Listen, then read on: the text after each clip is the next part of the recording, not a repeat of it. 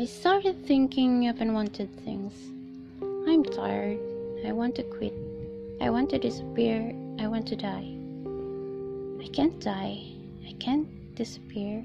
I can't quit. I can't be tired. I should not think of unwanted things. That person is me, and it can also be you. Caught up in a fight within oneself, struggling to be free of the battle that only you can fight. You see me here, and I don't see it here. I seem to be lost in an invisible ocean surrounding me, making me suffocate but must not.